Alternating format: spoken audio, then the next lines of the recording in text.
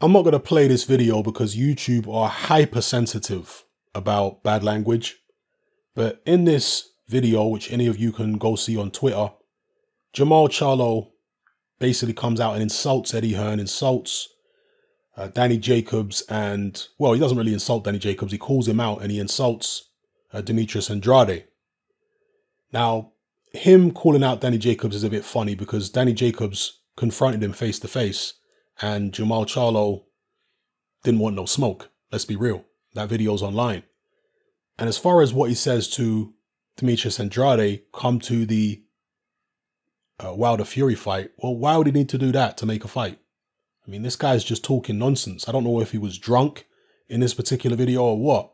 But the main thing I want to talk about here is what he said about Eddie Hearn, because he basically exposes himself, or let me rewind. He basically, because that sounded off key, but he basically exposes the PBC fanboys who said that Eddie Hearn was lying about making CHARLO an offer. Yeah, he exposes them, the jokers that they are. I mean, we all know that Eddie Hearn sent CHARLO an offer. We saw Eddie Hearn come up with the email on screen on his phone. He showed it to Radio Raheem. But yet there's these PBC fanboys running around saying, Eddie Hearn's lying. It wasn't a real email. It wasn't a real offer. Yes, it was. CHARLO has now come out and said, stop contacting me, Eddie. Talk to Al Heyman. Now, the reason this is so ridiculous is because, as Eddie Hearn explains in this interview, and I think in this interview as well, and you can see these interviews that Eddie Hearn is referencing on YouTube, CHARLO was running around saying that he is his own boss, that Lions Only Promotions is, who you need to contact, which is him. And he was telling Eddie Hearn to holler at him directly in several videos. He gave Eddie Hearn his email address. If Eddie Hearn is not supposed to contact CHARLO, why has CHARLO given Eddie Hearn his email address? So he asks Eddie Hearn to contact him, to holler at him. Eddie Hearn does exactly that.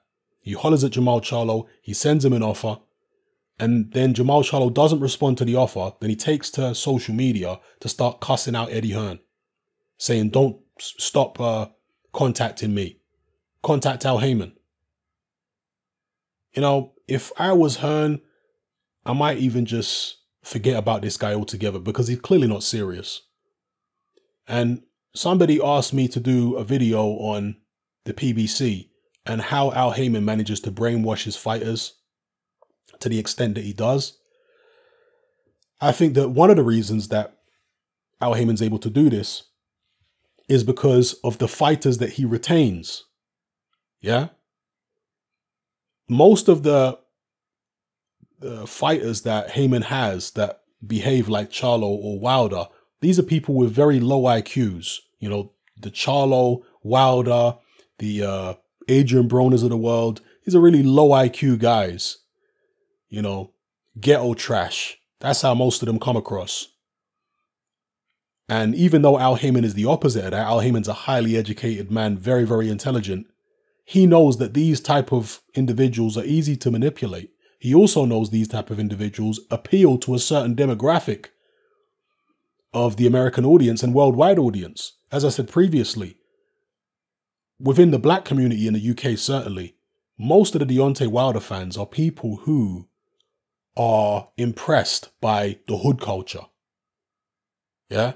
People who they might not necessarily be living in the hood themselves or be participating in any kind of hood activity, but they're just impressed by the hood culture. They're impressed by the hood mentality on some level. Those tend to be the people who, in the black community in the UK, are big-time Deontay Wilder fans. The most ignorant among the black community tend to be fans of Wilder. And Al Heyman understands that demographic will come out swinging in favor of their fighter. Al Heyman understands that demographic is very influential in terms of pop culture. So he's appealing to that demographic. He's appealing to an ignorant demographic of very young, impressionable people who are, again, impressed by the street culture, the hood culture. And so the fighters who are ignorant and impressionable, like the CHARLOs, like Wilder, he puts them front and center. which is why you see them coming out with nonsense like JERMALL CHARLO is here, like Deontay Wilder comes out with every day. And you've got people like Errol Spence who, you know, early on in his career, he wasn't coming across like that, but he's, again, impressionable. And he's fallen under the influence of people like the Charlos and Broner and all these kind of people, you know, Tank Davis. I mean, look at the stuff that some of these guys get involved in outside the ring. We're talking about guys who are millionaires and they're catching all kinds of cases like Broner has, like Tank Davis has. And Al Heyman enables this type of behavior. You understand? So, yeah, that's what that is. Again, if I was in Eddie Hearn's position, I might even just forget about this guy altogether because he's clearly not serious. But he says he's going to send an offer to Al Heyman. Again, one of the reasons he didn't contact Heyman in the first place is because Charlo asked him to contact him directly. He said he's his own boss. Well, if you're saying to now contact Heyman, then that will suggest that you're not your own boss, Jermall. And another reason that Eddie may not have contacted Heyman before is because he may have felt like the offer won't get to Charlo, that Heyman will just look at the offer and, you know, throw it in the bin because he doesn't want Charlo to go over and fight on DAZN. He certainly didn't want Deontay Wilder to go over and fight AJ on DAZN. So this is what you're dealing with PBC. There's some jokers over there, I'm telling you. They're really doing boxing a massive disservice at this stage. It's gone so pear-shaped over there with PBC. I'm hugely disappointed because I had high hopes for PBC. I think the vision that they presented to the boxing world when they initially launched was a great vision. But since that time, they've just turned into the biggest propaganda machine in the world of boxing, and they just spew out constant lies. It's just unbelievable with PBC.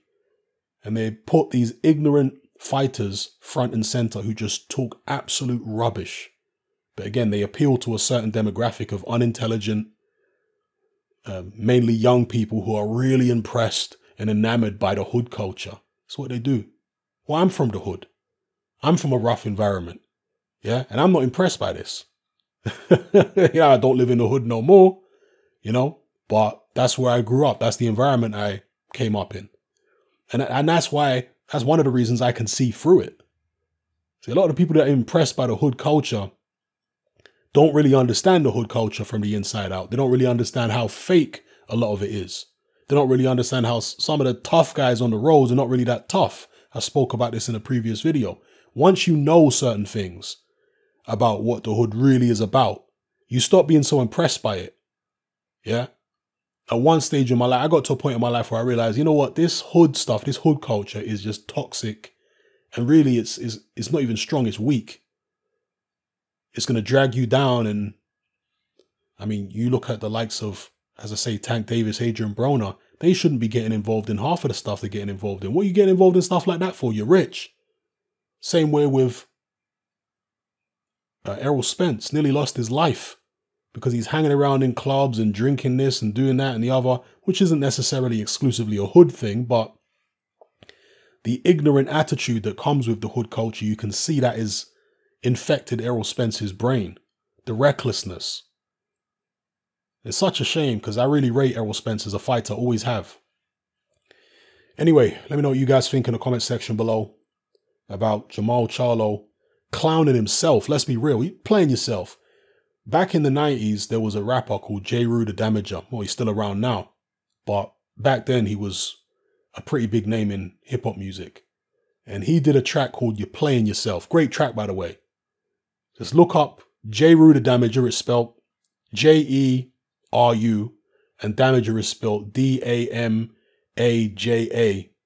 Yeah, Jeru the Damager. And a track called You're Playing Yourself. And you'll see what I'm talking about. So, yeah. JERMALL CHARLO playing himself, really. He's playing himself in this video. We'll see if anything could be salvaged from the situation. Because, of course, I would like to see Demetrius Andrade or Danny Jacobs fight Charlo. But the way he's carrying on, he's under the Al Heyman mind control. A very ignorant, impressionable individual. And, yeah, it is what it is. Let me know what you guys think in the comment section below. It's happening. I'm out. Hatman merch is now available. We got t-shirts, vests, hoodies, and more. Just click the link below. Join me on Patreon. I upload a minimum of 2 podcasts every single week, covering a wide variety of controversial topics, as well as live stream Q&A sessions. Take a look on screen right now at some of the podcasts I've produced so far. For just $3 a month, the equivalent of about £2 a month, you get access to all my new podcasts and my entire back catalogue of past podcasts, including my popular Confessions of a Nightclub Bouncer series. You can listen on your computer or on your smartphone or tablet by downloading the Patreon app from the Google Play Store or the App Store for free. The Patreon app also allows you to download each podcast in MP3. For less than the price of a cup of coffee, you get access to dozens of hours of exclusive content. It's easy to sign up, there's no contract, and you can cancel at any time. So come and join our community of free and critical thinkers by signing up with me here on Patreon today.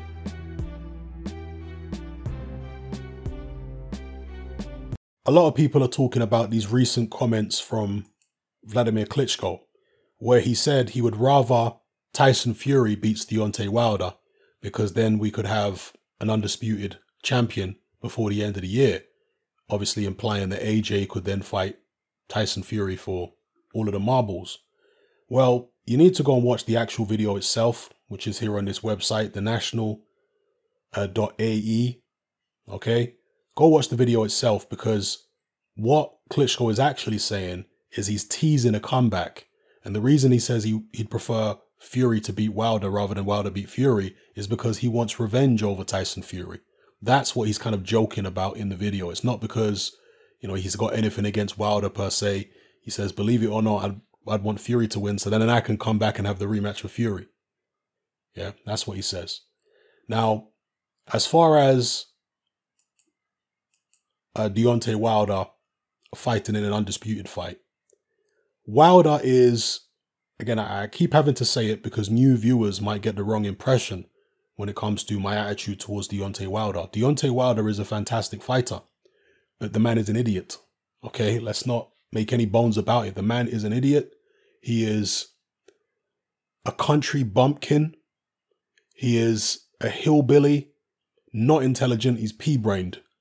I'm just being real with you. He's very easy for the people around him to manipulate, and that is exactly what they do. The Shelly Finkles, the Al Haymans, they wind him up and set him, you know, set him off, and he'll just spin around like a headless chicken and perform for them exactly as they want him to. That's what Deontay Wilder does. Not a smart man. So, with regards to trying to make an undisputed fight, it really has nothing to do with Deontay Wilder at this point. It's really down to Al Heyman and Shelly Finkel. If they want the undisputed fight, then the undisputed fight will happen. But at this point, it appears as though they don't want it. And if they even entertain the possibility of having the undisputed fight, they only want it on their platform and on their terms. They're not willing to entertain having the undisputed fight on DAZN or wherever else. Okay, so that's the problem we're dealing with at the moment with regards to the undisputed fight. And just finishing up on Deontay Wilder again, the guy has come out in recent interviews and said that Anthony Joshua is irrelevant. I mean, this is what PBC, the spin meisters, the propaganda meisters at PBC are trying to convince the public of, that Anthony Joshua is irrelevant. Because that way they don't have to have the undisputed fight. Do you understand? This is the psychological tactics that's going on here. Shelly Finkel and Al Heyman have got no intention of putting Wilder in the undisputed fight, it would seem, at the moment. Maybe, you know, they'll get brave or something. I hope they do. But at the moment, the fact that they're just trying to diminish everything Anthony Joshua does just appears as though they don't want the undisputed fight. Because if you want the undisputed fight, you wouldn't be trying to diminish Anthony Joshua every second. You wouldn't be trying to, you know, rubbish him. You'd be saying, oh yeah, we want that undisputed, we want this, we want that. You'd be trying to build that fight up, not say that AJ's irrelevant. Because if you're saying that AJ's irrelevant, then you don't need the undisputed fight, right? And that's the road they're trying to go down. Obviously, a lot of the impressionable, unintelligent PBC fanboys, this is straight over their head. Okay, but anybody who has above, you know, an IQ above kindergarten level, you can see this for what it is. PBC propaganda. Telling Wilder to go out there and say AJ's irrelevant. I mean, are you mad? AJ is the biggest cash cow in world heavyweight boxing. He's got 3 of the 4 major belts. He's got a far better resume than Deontay Wilder or Tyson Fury have got. How the hell is that man irrelevant? Madness. But again, it's all to do with propaganda and trying to manipulate the public perception. So let me know what you guys think in the comment section below. And, you know, I've seen some Anthony Joshua interviews recently where he's just kind of like tired of Deontay Wilder. You know, he's just like sighing and saying, it's difficult dealing with these people. Very difficult. He pointed out how they've treated Dillian Whyte, for example, who's been #1 challenger for God knows how many days. He said, I mean, that's just Dillian Whyte as the mandatory challenger. Imagine how they've been treating AJ as a fellow champion who's far more of a threat to PBC and Deontay Wilder in the ring and obviously financially outside of the ring. So anyway, let me know what you guys think in the comments below. And with regards to this rematch with Tyson Fury, I'm going to do a separate video about Wilder constantly saying that Fury is pillow-fisted. But that's one of the reasons that Deontay Wilder took the Fury fight in the first place, the first fight, is because he thought that Fury was done. Al Heyman, Shelley Finkel, they all thought Fury was done. This is what Fury's dad has been saying, John Fury. That's what Tyson Fury has said himself. That the reason they took that fight is because they thought Fury, coming off a long layoff, he only fought a couple journeymen, lost loads of weight, had drink and drug problems, you know, psychological problems. They thought he was going to be a walk in the park for Deontay Wilder. That's why they took it. If they thought that it was the same Fury who'd taken on Klitschko, they probably wouldn't have taken the fight. So, yeah, and with this rematch, Wilder's talking about Fury can't punch and feather-fisted and all this kind of business. If Fury was a serious puncher, would Deontay Wilder be taking the fight? With the skills Fury has, along with tremendous punching power?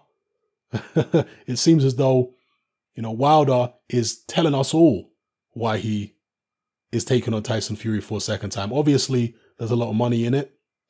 And it's an opponent who, stylistically, Wilder's people seem happy to put him in with again and again because they don't think he poses that risk of serious punching power to go along with his skills.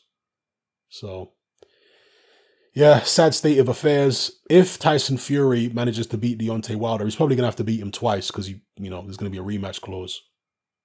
If he manages to beat him twice, then maybe we can get an undisputed fight between AJ and Fury because, as Eddie Hearn has been saying in recent interviews, he thinks that Tyson Fury would fight Anthony Joshua at a drop of a hat, basically, for an undisputed fight. All the marbles, he believes that Tyson Fury would do it. But with Wilder, it's going to be way, way more difficult to get him into the ring. So, yeah, let me know what you guys think in the comment section below.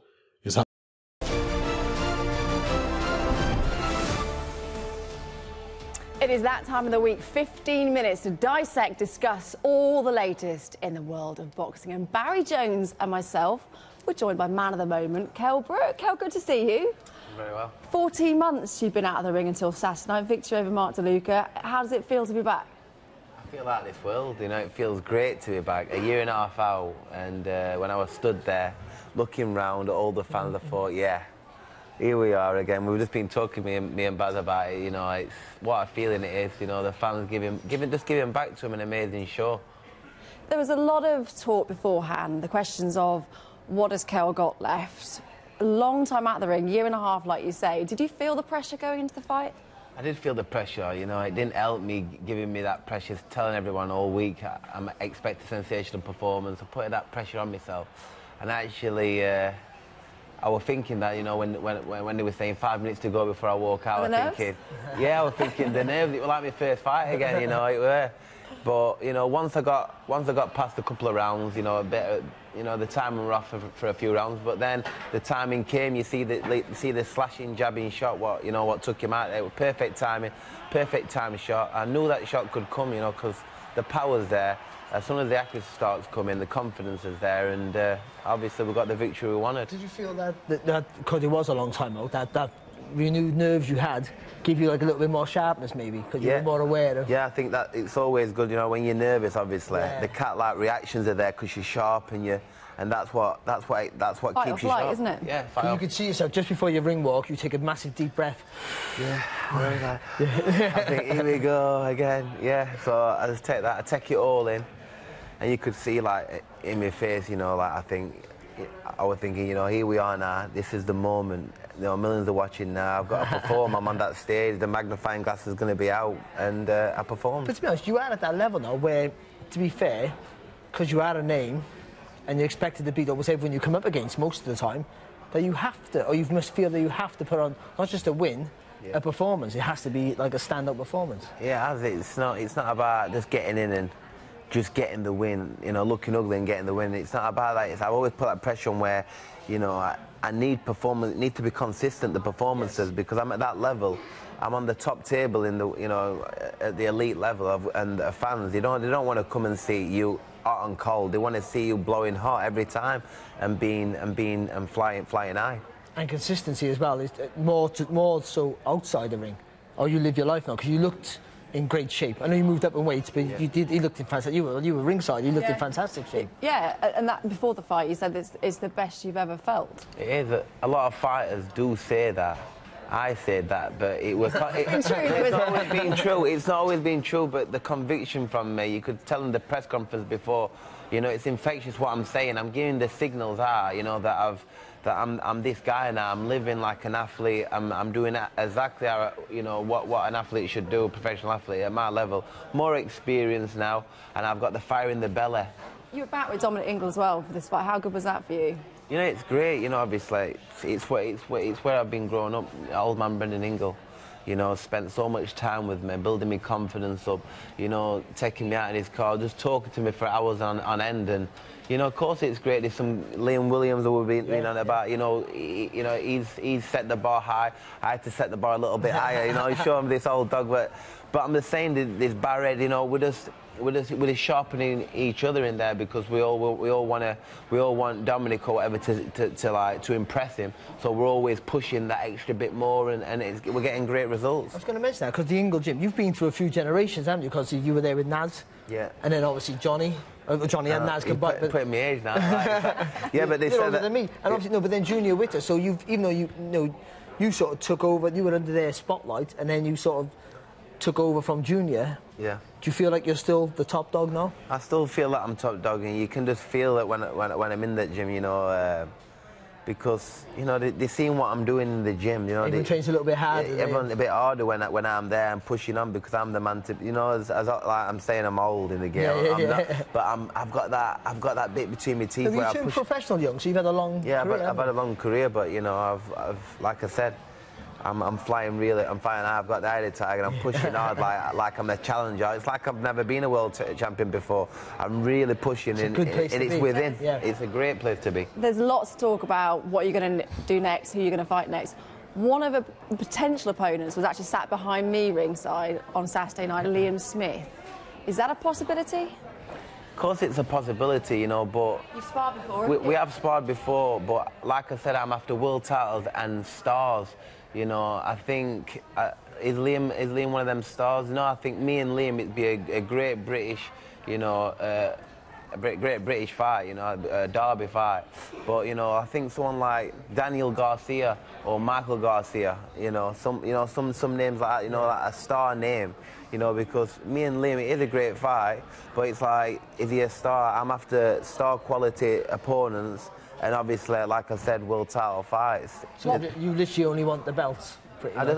Like I said, I want to be a two-time. I've got no time to waste now. Yeah. You know, I'm on the last chapter of my career. I want to give it me all. I don't need no more warm-up fights. I'm after them big fights. If you've got a belt, I'm here. I want you to go on. I want to. What about Khan? Are you fed up of hearing Khan's name now? Is that done, or is that still a possibility? Come on. It's like we've just been talking about that forever. It's like we've been talking about that forever. It's, you know, after seeing me Saturday, he's going to think, you know, he was probably better off getting me before when I didn't have this spirit with me, this fire in the belly, you know. But, you know, you see me there, I've had a year and a half out. I'm only going to get better. You never stop learning. And it's not like I'm it's not like I'm training to lose weight. I've always trained to just lose weight. Now it's not about weight. It's about improving my skills and stuff like that. You know. Do you feel like you're still learning? I mean, not just how you live. I know you're living your life different now, and more focused maybe. Because when you're young, obviously things come easy to you, so you take it for granted. And obviously, the older you get, you realise things are not taken for granted. You have to concentrate. But do you feel like you're still learning technical stuff in the gym? I honestly do. I honestly do believe that you never stop learning. And I know that, like, what's that saying about old dog, new tricks? And I'm telling you, you know, I think when there's no panic, for me personally, it's always, am I going to make the weight? I'm just concentrated on. But once my weight is good, I can have a little play then, and I can start working on different things, dummying, doing different things, turning out, doing different things, switching, all kinds of different things. It was a brilliant performance for yourself on Saturday night. Did you manage to watch much of the undercard? Did you see Terry Harper? I mean, she did Yorkshire proud. Absolutely brilliant performance from her. Brilliant. I did actually see clips of her, and I was telling her, you know, because she never gives herself. She doesn't know how good she really is. She always puts herself down. I said, you know, you're a belter. And like you say, you've got it all. And look, she's become a world champion. And I think she's going to be the next step from Katie Taylor. I think she's the one. She's got real talent. She was great. We were speaking about last week about the fact that it was a massive step up for her in class. You know, for boxing a world champion with plenty of experience. Only lost to Katie Taylor. But she went in there full of confidence. You know, like you talk about confidence all the time, and it's a big factor. She went in full of confidence. And I thought she was disciplined, but still tenacious enough to make sure that the champion couldn't exert any sort of experience over her. And she's only 23, don't forget. She's a baby and she's still growing. And like I said, I was banging onto her, you need to be more confident. When she goes in there with more conviction, she's going to be unstoppable. She's doing just fine. She's going to be a superstar. On Saturday night, elsewhere, it was announced that Josh Kelly will face David Avanesian. That's March the 28th at the O2. That's going to be a massive night there. You, Kell, you've sparred Avanesian, right? Yeah. How did that go? You know, he's an handful. He is an handful. In what way? He keeps coming. He's very fit. He keeps coming. You know, he's very tough, durable, and you know, he knows what he wants. He wants to win. He wants to hurt you. And you know, Josh Kelly here. You know, he's not been proven for me. You know, I'll tell you something. For 3 or 4 rounds, he's the best thing since sliced bread. You know, he's got the head movement. He likes looking at his work. You see, but when it starts getting a bit, you know, tough in there, I think he's a fantastic fighter. But I'm telling you, this one. A bit too soon, do you think? I think maybe. It feels like that. I think it feels like he's going to, come of age, and if you're good enough, you're ready, and that's what they say. And I think it's a step up for him, and it's a big step up. Avanesian's, he's used to boxing from home. He went to Spain to win the European title against a big puncher. So, and I think he's not been a knockout puncher. Every shot solid, and that can take you out of your comfort zone. We are running out of time, Kell, but I've got to ask you. We saw you training before the fight with a couple of Sheffield United players, and of course Chris Wilder was there on Saturday night. Yeah. What have you made of their season, and what was that all about? Oh, the season and Wilder. You know, Wilder. I'm telling you, he's got us to where we are. You know, he's very passionate. You know, I was waiting for these guys for about an hour and a half because you know, after training, you know, Chris Wilder were grilling him. You know, he's got passion there, and obviously it shows you in his play. Do you think we'll see you back at Bramall Lane fighting? Please, let me go in there and get a win, and like I said, do the city proud, and just be there and give. Well, best of luck, and we're looking forward to seeing what else you've got to give in 2020. Thank you very much for joining us this week. Good video here from Ade. I just want to expand on some of the things he touched on in this video. So as we know, Josh Warrington has split from Frank Warren and re-signed with Eddie Hearn. I think that Frank Warren actually did a pretty good job for Josh Warrington. Warrington initially left Hearn because he felt like he wasn't getting the attention he needed from Eddie Hearn, the push. So he left Hearn, joined Warren, and got exactly what he wanted. But in boxing, the landscape changes all the time, and therefore as a fighter, you have to stay light on your feet. You can't get tied down with one promoter for too long. You have to keep your options open, which is what Josh Warrington appears to be doing. So now he's signed back with Eddie Hearn because he thinks that's the place to be right now.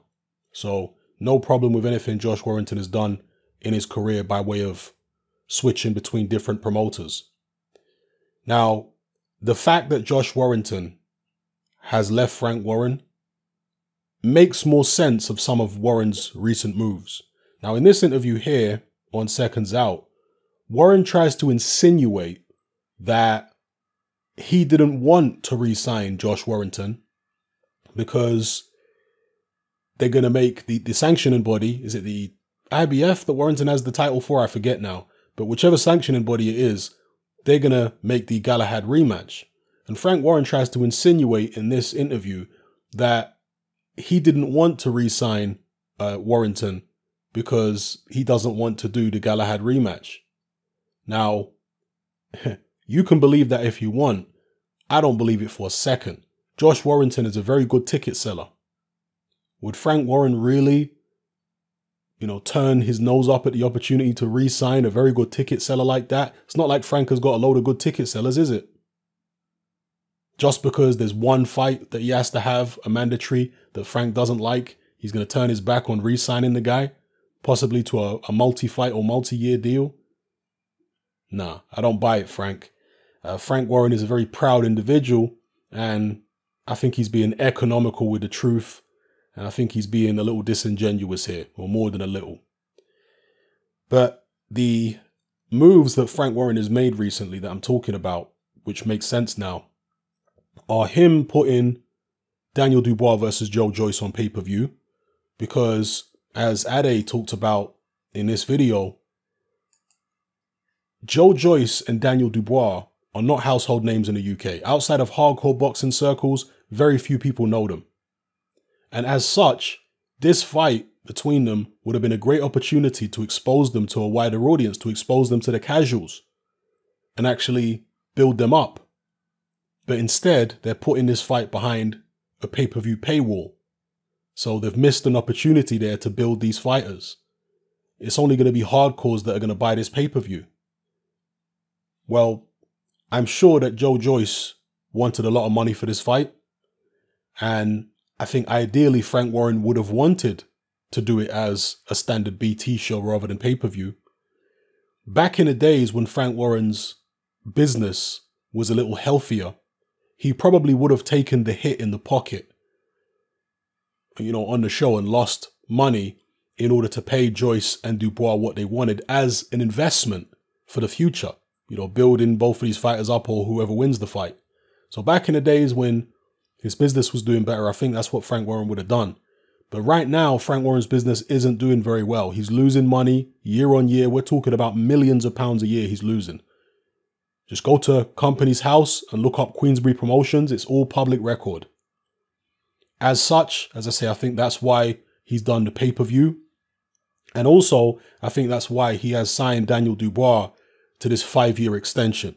And as I said in the recent video about the Dubois, 5-year extension, it's never a good idea to sign contracts that long if you're a fighter, especially if your promoter has fallen on hard times and is not doing well financially. And that isn't just Frank Warren, any promoter who's in that situation. It's not good to sign long-term contracts with them, because if their ship starts going down, they're going to try and drag you down with them because they see you as their life raft. So they're going to cling on to you for dear life because they think that the survival of their business hinges on you.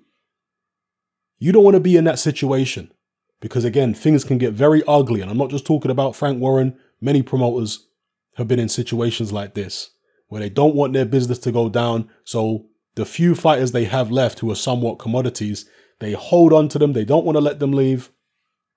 Even if they can't provide the fighter the opportunities which they're contractually obligated to, it ends up in some long litigation process where the fighter is having to spend loads of money on legal fees. Obviously, the promoter himself is spending loads of money on legal. It just gets into an absolute mess. So, again, any fighters out there who are looking to sign with promoters, seriously, one of the first things you want to do is go to Company's House and check out the health of their business. Are they turning a profit? How stable is that situation? Because if you're with an unstable company, then things can happen to you in your career. Yeah, I mean, if you look at some of the examples I gave in the previous video, for example, like Andre Ward when he was with the Goosens. Andre Ward wasn't getting the opportunities he wanted. He tried to get out of his contract because of that, but got dragged into this long legal battle where he lost probably some of the best years of his career during that legal battle with the Goosens. When Dan Goosen died, that's when Andre Ward, I believe shortly after that, was finally released from his contract. Yeah. And again, that was a promotional company that wasn't doing very, very well. Goosen Tudor. Was it Goosen Tudor or Tudor? They weren't doing very well. This is what often happens with companies like that. Okay. So, and as I previously explained, some people are going to think, well, the fighters shouldn't be trying to get out of their contract before it's expired. Because like here with Josh Warrington, for example, his contract is expired. That's why he's been able to split with Frank Warren without any shenanigans. Okay. But it's not that straightforward all the time. As I said, if a promoter can't provide you with the opportunities which he's legally obligated to provide you with in the contract, then you can say, okay, well, I want to get out of the contract then. And that's when a legal battle can ensue. That's when it's like going through the contracts with a fine-tooth comb, interpreting different words and different terms. This is where the lawyers come in. Yeah? That's what lawyers are paid to do, find loopholes in the language in the contract. So it's why sometimes contracts can take a long time to draw up, because they're getting the language to be so precise that there's no interpretation and there's no way to get out of it. Yeah, at least that's the idea. But again, some lawyers know the law better than others.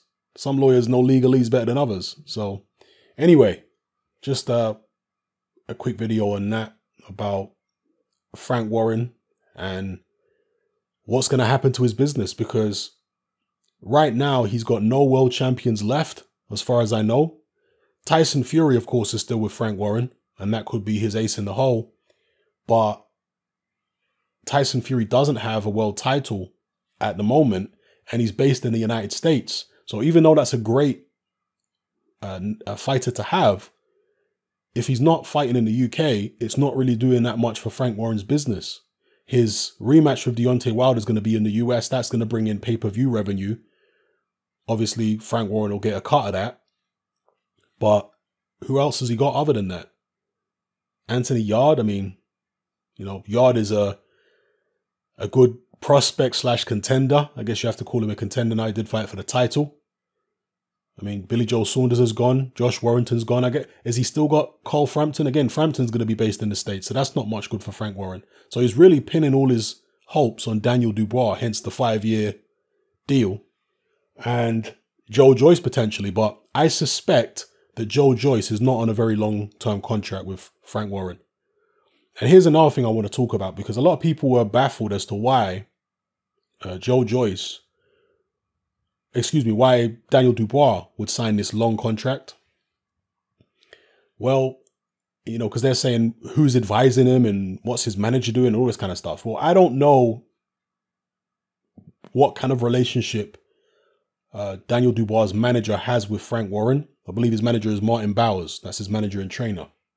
So I don't know what kind of relationship he has with Frank Warren. But what I can tell you for a fact, after following this sport and being involved in this sport for many decades, there are certain managers who have very cozy relationships with certain promoters. And so when you go to do a management deal, that manager is often just a proxy for the promoter. So basically the promoter and the manager are supposed to do different jobs. I mean, you see the way Joe Gallagher is, for example, the way he talks to Eddie Hearn. Joe Gallagher is quite combative with Eddie Hearn. That's the way it's supposed to be. Joe Gallagher's supposed to have a different goal in mind for Callum Smith than Eddie Hearn has, a slightly different goal. Or they may have different goals in certain situations. Okay.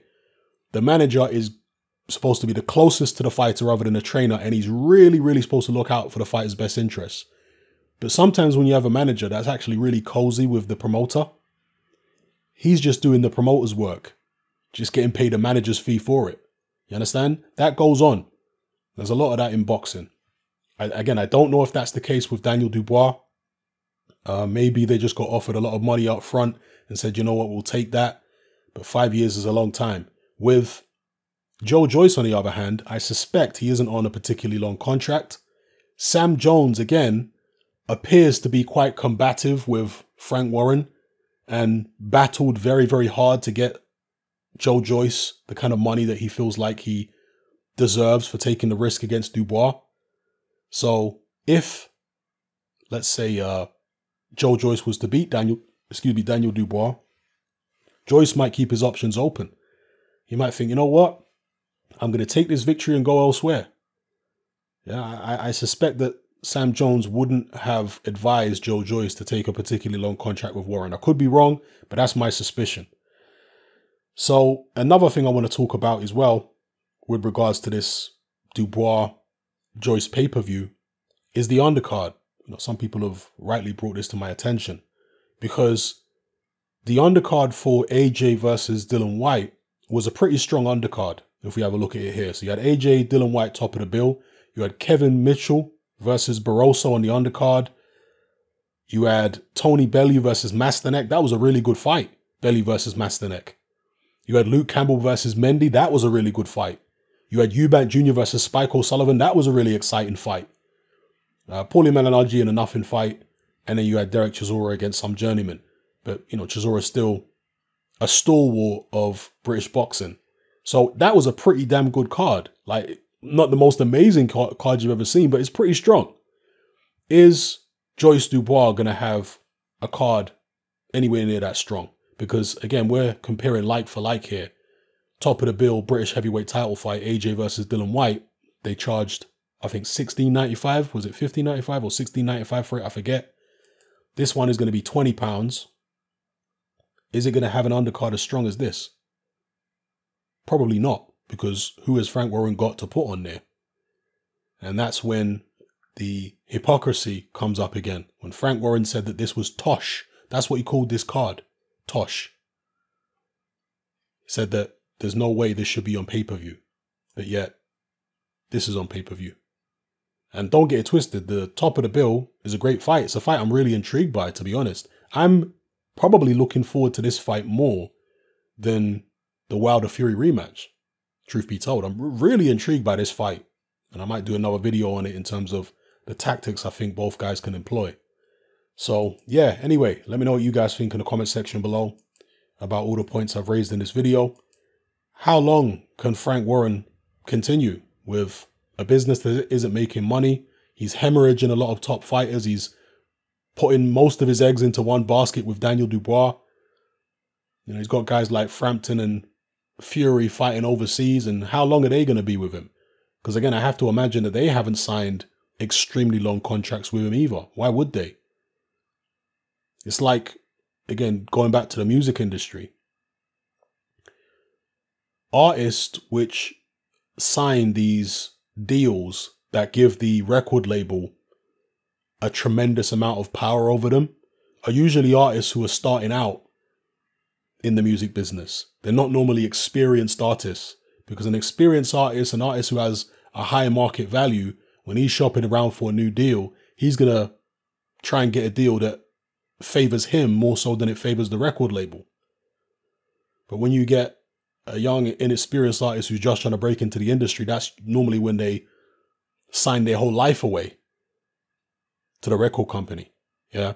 And that's what it appears to be with Daniel Dubois here, that he's signed 5 years of his career away.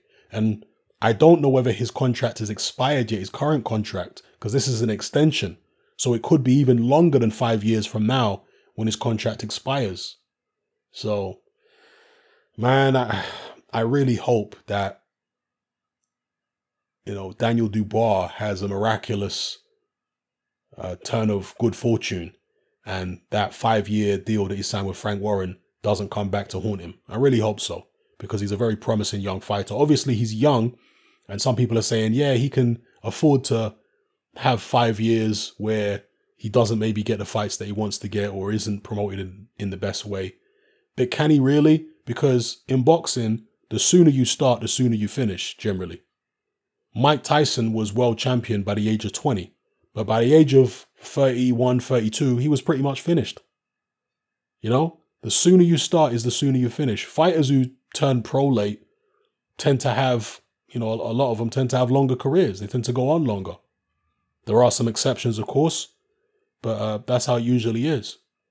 You know, George Foreman became the oldest heavyweight champion in history, and he started his professional career fairly young, but he had a gap of 10 years where he was away from the ring. So, you know, that was obviously him recuperating, resting, etc. I mean, not intentionally. He might have decided to initially quit boxing for good, but that's what happened. He got a lot of rest and recuperation during that 10 years. If Daniel Dubois is fighting solidly for the next 5 years, that's 5 years of wear and tear on your body. In the training camps, in the fights, so on and so forth. So by the time how old is Daniel Dubois now? 20, 22, 23? So if he comes out of the contract when he's 27, 28, I mean, he might not have that many years left in the game by that point. We don't know whether Daniel Dubois is the real deal yet. If he turns out to be more like a David Price than an Anthony Joshua or a Tyson Fury, then it's going to be a sad story over there for him. So anyway, let me know what you guys think in the comment section below about all the points I've raised in this video. It's Hatman, I'm out. Hatman merch is now available. We got t-shirts, vests, hoodies, and more. Just click the link below. Join me on Patreon. I upload a minimum of 2 podcasts every single week, covering a wide variety of controversial topics, as well as live stream Q&A sessions. Take a look on screen right now at some of the podcasts I've produced so far. For just $3 a month, the equivalent of about £2 a month, you get access to all my new podcasts and my entire back catalogue of past podcasts, including my popular Confessions of a Nightclub Bouncer series. You can listen on your computer or on your smartphone or tablet by downloading the Patreon app from the Google Play Store or the App Store for free. The Patreon app also allows you to download each podcast in MP3. For less than the price of a cup of coffee, you get access to dozens of hours of exclusive content. It's easy to sign up, there's no contract, and you can cancel at any time. So come and join our community of free and critical thinkers by signing up with me here on Patreon today.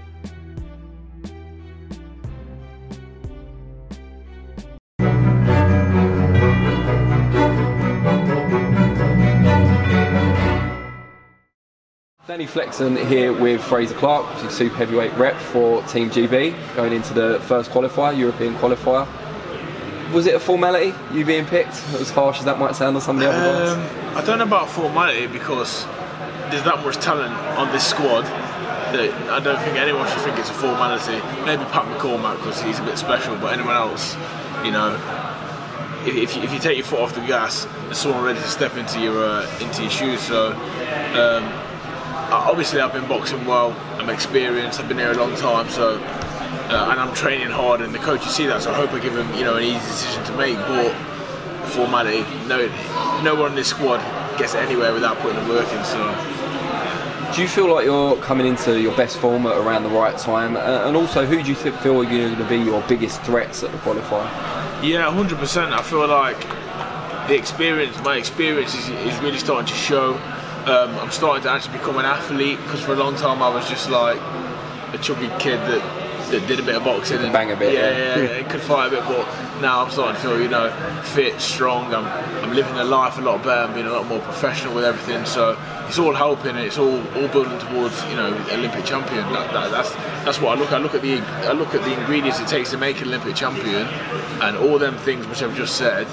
You know, you've got to bang on with all of them. I've got a tick list, and if all of them things aren't ticked off, if there's one or two things missing, you won't quite get it. And that's what, you know, that's what I've been told. That's what a lot of the coaches tell me as well. So, as for people to look out for in the European qualifier, I think there's all the Europeans is Europe's known as a tough category. Do you know what I mean? So it's one of them that the Ukraine representative is European champion. I lost to the German in the European Games. Spanish, you know, I lost to him a few months ago. The French guy I beat in the Worlds, he's come back over here sparring since, gave me a hinding, mind you, because I was a bit unfit. But you know, there's people out there.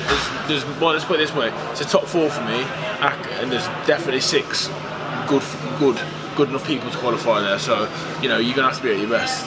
You talked about those little kind of marginal gains, the little things that can make a difference. What's the key things for you that you've had to change? For me, it's lifestyle. Like I think the late nights. You know, like I say, I'm dead honest. I'm from Burton-on-Trent. We make beer. I grew up drinking pints of beer. You drink it rather than make it. Yeah. So you know, it's just them little gains like that, and you know, the diet for a big fella is very important. Optimum weight, getting the road work in, getting the strength and conditioning in. And you just I think for me, a big thing for me is attendance, making sure every session is nailed on and 100% given in that session. That way, tick it off, and like I say, and I feel better for it afterwards. You know what I mean? Them things that should come standard at times with me. And like I said, dead honest. Sometimes it's been 50% session, 60% session. That's gone out the window. You know, for a while now.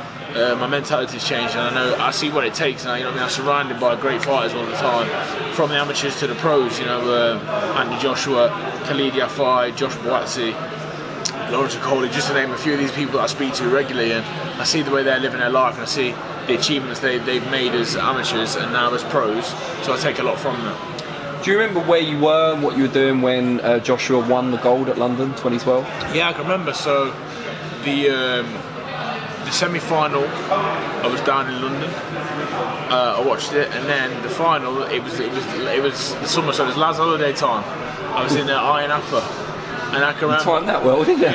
Yeah, it literally flew out Iron Upper. So I'm in this bar, probably 200 Brits in there, all giving it large. I've gone to the people behind the bar and said, look, I need this putting on this big screen. Yeah. I'm there like a madman, screaming, shouting. People are thinking, "Oh, look at him. Who does he think he is?" Like, were you telling them you knew him, and they were like, "Yeah, all right. I know him. Yeah, of course you do, mate. Of course you know him." But obviously, I think when his hand got raised, and I'm chucking pints up in the air, I think they realised, you know, I think he's acting a bit emotional. Yeah. You know, this guy. So yeah, I can remember exactly where I was. Him still training in the gym as a professional, is that kind of a constant reminder then of that achievement and the fact that that's what you want to emulate? Oh, massively. He's, like I say, he's an inspiration for a lot of people in this gym, and not just that. I think, you know, the way he is as a person, he's a grounded lad. So I think that seeing him in the gym, see the work he does, constant reminder that I remember him working towards the Olympics, very, very professional. I'd say, you know, in that cycle, Anthony Agogo, Luke Campbell, Anthony Joshua were meticulous. You know, in preparation, they were. I can remember Joshua used to have two padmen in here, and it was hot. I used to sweat sitting outside looking at him. Do you know what I mean? And I knew that one day that's what I'm going to have to do to reach that level, and that's the kind of work we're doing now. And obviously you were behind Joe Joyce in the pecking order for some time. He went to Rio in 2016. How hard was that for you? I mean, obviously you were learning all the time, but knowing that you were sitting behind him, you're not the youngest either on the team, so thinking, will my chance ever come? The thing that was difficult was, I was winning. On the run up to build up to Rio, I kept winning. I didn't lose. So I thought, you know what, I'm going to push him right to the wire. He's in front at the minute. I was waiting for him to slip up so I could jump over. In credit to Joe, he was winning too. So as he was getting further up, I was behind, but I could never take over. Yeah. And it's credit to him, you know. Like I said, like when it comes to the decision of who's going to go to the Olympics and you know, who's going to go to the qualifier. I can remember this time of year, Rob rang me. He said, "Look," he said, "you've done fantastic. You're doing amazing." He said, if you look at Joe's accolades, there's no way I can pick you over his. You know, European medalist, world medalist. He doesn't lose. I was like, Rob, fair enough, mate. I understand your decision. Like I said, if he'd have lost 2 or 3 on the bounce, I'd have been knocking on your door asking the question. But you know, I was smart enough and I'm clever enough. I've been in the gym long enough to know that he earned his right to go to the Olympic qualify and proving himself, earned the right to be an Olympic champion for me. Ended up with a silver medal. But yeah, so the way these coaches work, you know, they're fair, and they've been around long enough so that they know when they make these choices, it's the right choices. And now it's your time, though. You must be delighted. The focus is all on you. Yeah, I mean, like I say, I'm trying to go under the radar. I'm trying to just get qualifying is all that's on my mind. Like, I don't care if people think I don't look good. I don't care what anyone thinks. Get in there, win my 3 or 4 bouts, whatever it is, 5 bouts, whatever it is. Get them won, get qualified. That's half my dream, you know, in my hand. And the good thing is it's in my control, so I won't turn around and blame anyone. I'm working hard now, so this is all on me. So I'm not going to pass the blame. I'm going to be there. I'm going to qualify, and I'm going to be proud when I do it. Well, there's people out there who are going to want to watch you build up to that and hopefully get the job done. How can they find you on social media? I'm all over Instagram, you know, Big Fraze Boxer, Facebook Frazer Clark, and Twitter @BigFrazeBoxer. You know, like I said, in a minute, even the social media's taking a dip, and I keep getting messages from friends. Oh, what you're doing? You need to post more. You need to post more. Trying to find the time and the effort to post at the minute is. You need to employ like hard. a lackey. I could do with someone. I was going to get Galal to just follow me around with a camera, but he's got to do a bit of training as well. So a little bit, yeah. Yeah. So yeah, everything at the minute is probably a bit subdued, but it's all because I'm just dead focused. Brilliant. We wish you the very best. Man, I appreciate it. Nice one.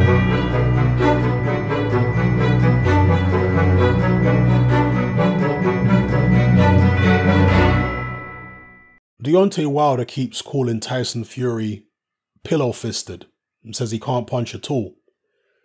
Well, I'm not sure whether Deontay Wilder actually believes that or if he's just trying to goad Tyson Fury in, get Tyson Fury to fight him aggressively because that plays into Deontay Wilder's hands. I suspect it's a little bit of both. I think that Wilder genuinely believes Fury can't hurt him, but he also wants Fury to come and try and prove that he can hurt him, because that makes Wilder's job a lot easier. Now, some people are saying that Wilder was hurt several times in the first fight. I think even Fury said he hurt Wilder a few times in the first fight. Well, I wasn't the one taking the punches. I wasn't in Wilder's shoes. But from what I saw, I don't think Wilder was ever hurt in the fight. Deontay Wilder is a gangly, skinny individual. And sometimes his legs can look a little, dodgy. He can look a little wobbly on his legs, even when he hasn't been hit. That's just the way he is, because he's a very, gangly, ungainly individual. And sometimes guys like that can look a little wobbly when they're not actually hurt. So I think that's what the situation was with Deontay Wilder. I don't think Tyson Fury hurt him in the slightest throughout the fight, to be honest with you. And I'm going to keep on maintaining my assertion that Tyson Fury needs to box the same way he did in the first fight, just be sharper and a little bit more on the ball defensively, and he may be able to get that points decision win, which he didn't get in the first fight. But if he goes along with what he claims he's going to do and what his dad thinks he's going to do, which is come in heavy and go for a knockout, look, I don't completely discount the possibility that Tyson Fury could be successful doing that. I think if Tyson Fury was to line up his best shot and Deontay Wilder was stood still with his chin in the air, Fury could probably hurt him or drop him. But the opportunity to land that kind of punch is probably not going to come up in the fight. I don't think Tyson Fury has the reflexes with his power punches. You see, because being a prolific knockout puncher, you have to have the reflexes to be able to set yourself and throw with maximum power like that at a drop of a dime in a split second. Tyson Fury, I think he can punch hard, but he needs somebody to be absolutely stationary, and then he's going to load up on this big right hook, and it's all very cumbersome. I don't see that kind of shot landing against Deontay Wilder. The faster right hands that Fury throws don't really have much on them. They tend to be arm punches. Yeah? And those are the shots he can land on Wilder, but I don't see those shots hurting Wilder. So he says he's gone over to Sugar Hill to learn this Kronk technique of how to get those fast, powerful right hands off, the way Tommy Hearns used to, the way Lennox Lewis used to, the way Gerald McClellan used to, etc., etc. I don't know. Can Tyson Fury learn to do that in one training camp? I have serious doubts. So I'm intrigued by this fight because I want to see the tactics that Tyson Fury comes out with. I think we pretty much all know what Deontay Wilder is going to do. He's going to be a little bit patient. I think he's going to try to use his jab a little bit more, but essentially he's just waiting for that big right hand. That's it. With Tyson Fury, he might decide to box, same way he did in the first fight, or he might switch it up and actually try and bully Deontay Wilder. You see, I haven't really paid too much attention to what Fury and his dad John are saying because it could be misdirection. I mean, I'm entertaining the possibility that they're telling the truth, of course, particularly because of the fact that Tyson Fury looks to have bulked up a bit and he's joined, Javon Sugar Hill. But I pay more attention when Peter Fury, I know Peter Fury is, I guess, not on good terms with his nephew Tyson and his brother John anymore, but Peter Fury came out in a recent interview and said that he thinks Tyson should do exactly what Tyson and his dad are saying they're going to do, which is walk Wilder down, lean weight on him, and try and take him into the trenches. So when Peter Fury is saying that, he is a sensible head, Peter. I rate his boxing IQ very, very highly. And I take more notice of things that Peter says rather than Tyson or his dad. Okay? Not that Tyson and his dad don't know boxing, because they do, but they play a lot of games, whereas Peter is more of a straight shooter. So I listen to what Peter says a lot more, even though he's no longer involved in their setup. And he thinks that Tyson should use his weight, get forward and drag Deontay Wilder into a physical kind of fight. I personally think it's a bad idea because all you have to be with Deontay Wilder is stationary for too long for a split second and he's got you with that right hand. You don't want to do that. I mean, John Fury was doubting Deontay Wilder's punching power again when he did that round table with David Haye and the other guys. Because going into the first fight, John Fury was doubting Wilder's power. After the first fight, John Fury said, I don't doubt his power anymore, his power's for real. But now that they're having the rematch, John Fury again is back to doubting Wilder's power, saying, well, if his power was that great, then my son wouldn't have got off the canvas in the 12th round because he was weak going into that fight. So Wilder don't really hit that hard. Well, it was the 12th round. And I don't think Wilder caught Tyson Fury with his hardest shot. Truth be told, I think, look, anybody who's boxed will know that every right hand you throw doesn't have an equal amount of power on it. Particularly if you're in the 10th, 11th round of sparring, or if you're a pro in actual fight, your right hands are generally not going to be as hard in the 12th as they are in the first. Okay? And as I say, I don't think Wilder caught Fury with the best right hand he could have caught him with in that 12th round. If they're banking on Wilder not being able to seriously hurt Fury because Fury's stronger now and all this kind of stuff, I think that's a very, very dangerous thing to be thinking. I think Deontay Wilder can flatten pretty much any heavyweight out there if he catches him right. The only guy who Deontay Wilder was in with who didn't get seriously hurt from what I saw was Johann Duopa, because he stopped Duopa at the end of the fight. He kind of overwhelmed him and then Duopa was up against the ropes and the ref stopped it. But Duopa was able to take Deontay Wilder's power throughout the course of that fight because Duopa kept his chin glued to his chest and he kept his hands glued to his head. That's literally how Duopa fought the whole fight. So Wilder kept hitting Duopa on the forehead and on the nose bridge. That's where he was catching him over and over again. So by the end of the fight, Duopa's nose and his forehead were all swollen and cut. So if you can somehow manage to do that, fight with your hands up in a really tight guard, maybe you can manage to not get chinned by Deontay Wilder if you're trying to walk him down, but you're still going to take a beating. It's still not a good way to go about it. Wilder does have an issue with his right hand. He's broken it several times in his career, but he's a guy who seems to be able to fight through the pain a lot of the time. I mean, the only time when his right hand seemed to be completely out of commission was in the Chris Arreola fight, where it was noticeable that he wasn't using one of his hands. But in all the other fights where he's injured his hand, he just seems to fight through the pain. Like against Berman Stavern, he was fighting through the pain. He says that his hand was also injured in the first Fury fight, fought through the pain. So yeah, very, very risky strategy if you're going to go forward on Deontay Wilder. I think there are fighters who could have success attacking Deontay Wilder and putting him under pressure. But I think those are fighters who are very skilled pressure fighters who have very good head movement. Like a prime Mike Tyson, for example. Good head movement coming forward, can get underneath Deontay Wilder's right hand, put pressure on him while avoiding, you know, the right hand coming in. Somebody like that, you know. I mean, even if Derek Chisora was in there against Deontay Wilder, I'm not saying Derek Chisora would beat Wilder, but from a stylistic point of view, he has certain things there that could give Wilder issues. Because again, Chisora's moving his head and he's coming underneath Wilder's right hand. Wilder doesn't have a great uppercut. I know he hit Ortiz with an uppercut in their first fight, but, you know, Ortiz was pretty much spent by that time. Wilder doesn't have a great uppercut or a very prolific uppercut. So Chisora's bobbing and weaving and he's coming underneath Wilder's punches. Then he's coming up with hooks. Yeah.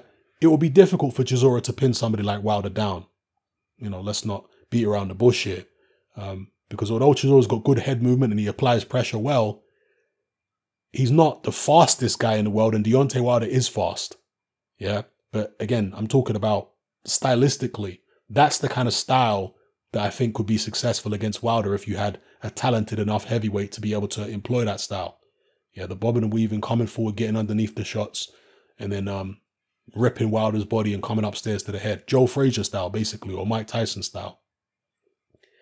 And those are little guys as well, you know, much shorter guys. That's why it's more difficult to catch them when they're bobbing and weaving coming in. But if you've got a big guy like Tyson Fury, who's 6'7 plus, 250, 60 pounds plus, I mean, he's not going to be able to bob and weave underneath Deontay Wilder's punches. You know, like the best way for him to stay away from Wilder's punches is to stay away, to stay on the outside, move around, be slick, draw Wilder's lead and then make him miss and make him pay, just like he did in the first fight. Going forward, I mean, I've never seen Tyson Fury look particularly clever going forward. He looks cumbersome going forward. He did against Steve Cunningham. He did against Otto Wallin. You know, he did it in many of his fights back in the days where he was going forward and trying to make it a dogfight. He looks very cumbersome and just a sitting duck for somebody like Deontay Wilder. So anyway, that's my take on it, people. Let me know what you guys think in the comment section below. Wilder saying that Tyson Fury's pillow-fisted. Does he really believe it? Or is it just a way of goading Tyson Fury in and getting him to fight more aggressively so Wilder can crack him? Again, the one area where I'll disagree with Deontay Wilder is that saying Fury can't hurt him, or, you know, Fury doesn't have any power at all. I think Fury can hurt him, but I just don't think Fury has the delivery system necessary to be able to load up on that big right hook and catch Wilder. I mean, Fury doesn't really throw that big right hook that often in most of his fights. Against journeymen, he'll throw it because they're slow enough and, you know, easy to hit. So he'll load up on his big right hook and hit him with it. But against Wilder, I don't see that shot landing, man. I don't think he's really going to, certainly in his previous fight against Wilder, he didn't really try to throw it that much because he knew he'd be vulnerable if he did. And his straight right hand don't really have much mustard on it. But in theory, let me just say that I think Fury does have the power to hurt Wilder, but it's not practical power. That particular shot, the right hook, it's not practical. Anyway, perhaps I'll be proved wrong. When the two guys square off, is it next weekend? It is, isn't it? Not this weekend coming, the weekend after. So maybe I'll be proved wrong. We'll see. Let me know, people, what you think in the comments. It's happening. I'm out. Hatman merch is now available. We got t-shirts, vests, hoodies, and more. Just click the link below. Join me on Patreon. I upload a minimum of 2 podcasts every single week, covering a wide variety of controversial topics, as well as live stream Q&A sessions. Take a look on screen right now at some of the podcasts I've produced so far. For just $3 a month, the equivalent of about £2 a month, you get access to all my new podcasts and my entire back catalogue of past podcasts, including my popular Confessions of a Nightclub Bouncer series. You can listen on your computer or on your smartphone or tablet by downloading the Patreon app from the Google Play Store or the App Store for free. The Patreon app also allows you to download each podcast in MP3. For less than the price of a cup of coffee, you get access to dozens of hours of exclusive content. It's easy to sign up. There's no contract and you can cancel at any time. So come and join our community of free and critical thinkers by signing up with me here on Patreon today.